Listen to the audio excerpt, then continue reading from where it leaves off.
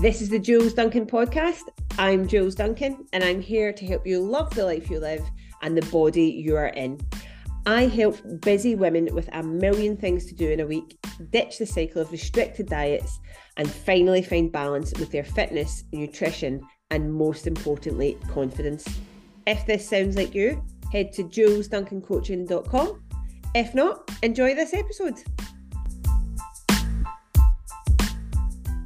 Let's chat about fat loss and the 5 most important factors to fat loss. So when it comes to fat loss, so many people, now imagine this, imagine you've just bought a house, right? So you've bought this new house and it needs lots of work done on it. A lot of things that people focus on in relation to fat loss are like buying this new house that needs all this work done on it. And then before you've refitted the carpets, before you've refitted the bathroom and the kitchen and all of this, they're like, well, what colour of towels will I put in my bathroom when I'm done?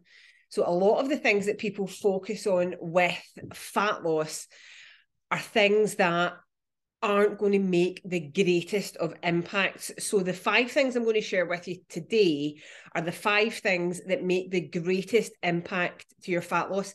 It is what is going to do essentially 85% of the work for you. And if you can nail these 5 things, then your fat loss journey becomes so much easier. And then, yeah, of course, you can start looking at the details, but nail these 5 basic things first, and you will get amazing fat loss results that is not causing you loads of stress.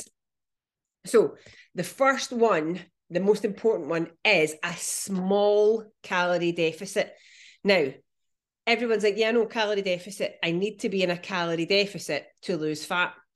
The important part here is a small calorie deficit. I know a lot of people are now going to think, but if I want to lose fat, should I not be in a bigger calorie deficit? A bigger calorie deficit, greater fat loss. Well, technically, yes. However, huge big calorie deficits just make your life miserable.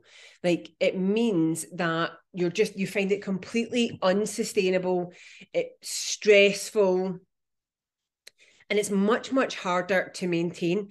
Whereas if you are in a small calorie deficit, if you're in a small, sorry, I'm just letting people in from the waiting room. If you're in a small calorie deficit, it is much easier to maintain. You can still include things in your life, like going out for meals, meeting friends for lunch, nights out, days out with the family. A small calorie deficit is still a calorie deficit.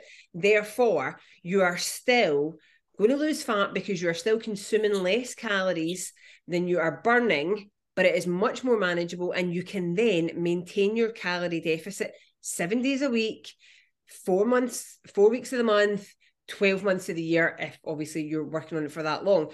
But it makes it much more of a lifestyle, much more manageable and much more sustainable, rather than going for a huge calorie deficit.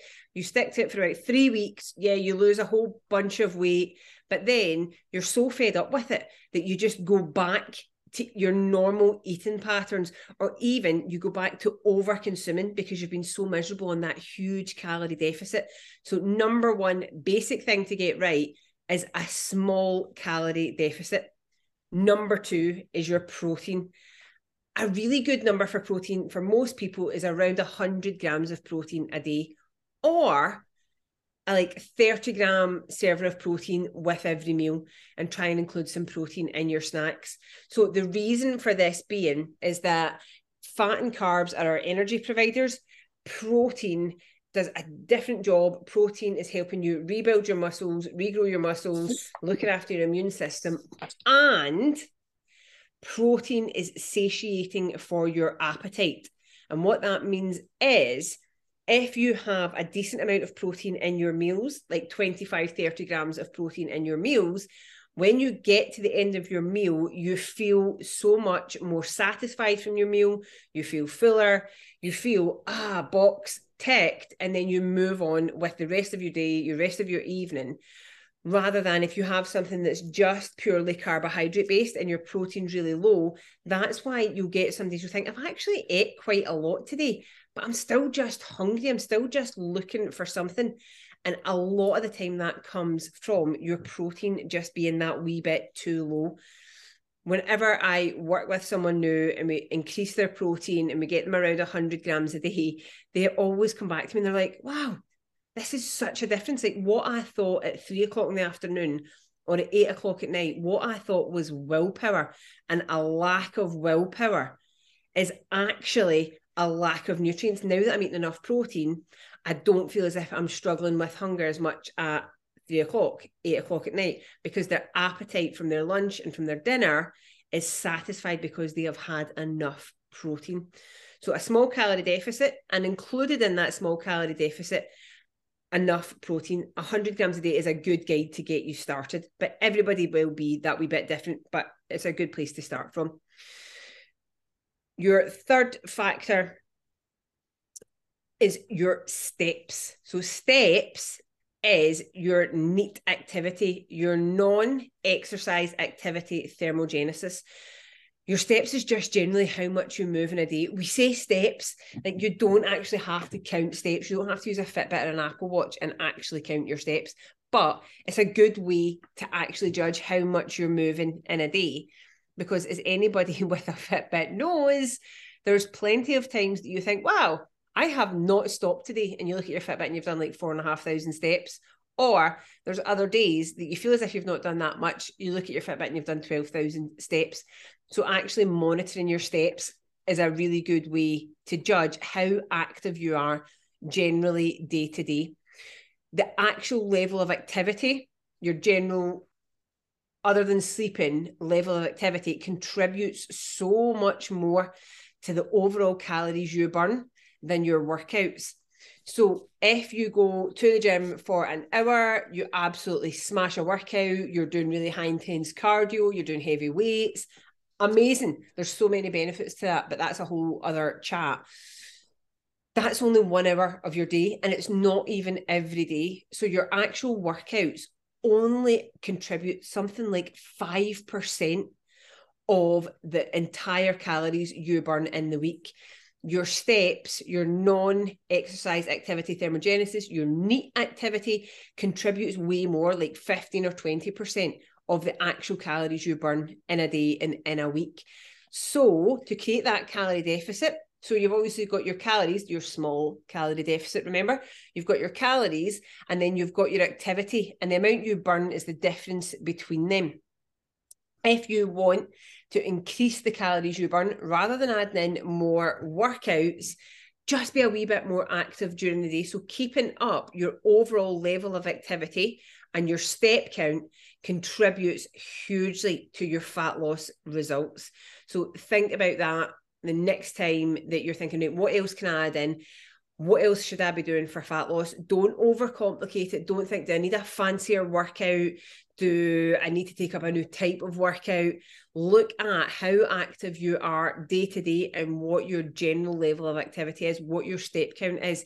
Can you add 1,000 steps to what you have been doing during the day, which is going to increase the difference between the calories you're eating and the calories you're burning that wee bit more to aid your fat loss. Number 4 is sleep. Sleep plays a huge part in fat loss. So there are 2 hormones that are very, very active in your levels of hunger and your levels of fullness that are connected with your sleep. They are ghrelin and leptin. I always think ghrelin sounds like gremlin, but that's a whole other story. So ghrelin is how hungry you are. The less you sleep, the higher your levels of ghrelin. So the less you sleep, the more of your hunger hormone that there is. There is increased levels of ghrelin with lack of sleep. And leptin is the hormone that makes you feel full, that tells you you have had enough to eat. When you don't sleep enough, your leptin levels are lower. So if you're not getting enough sleep, if you're not getting in between that 7 to 9 hours of sleep, everybody's a wee bit different, but that over 7 hours, you're going to have lower levels of leptin. So it's going to take you longer and be harder for you to feel full. And the hormone that makes you feel hungry is going to be increased.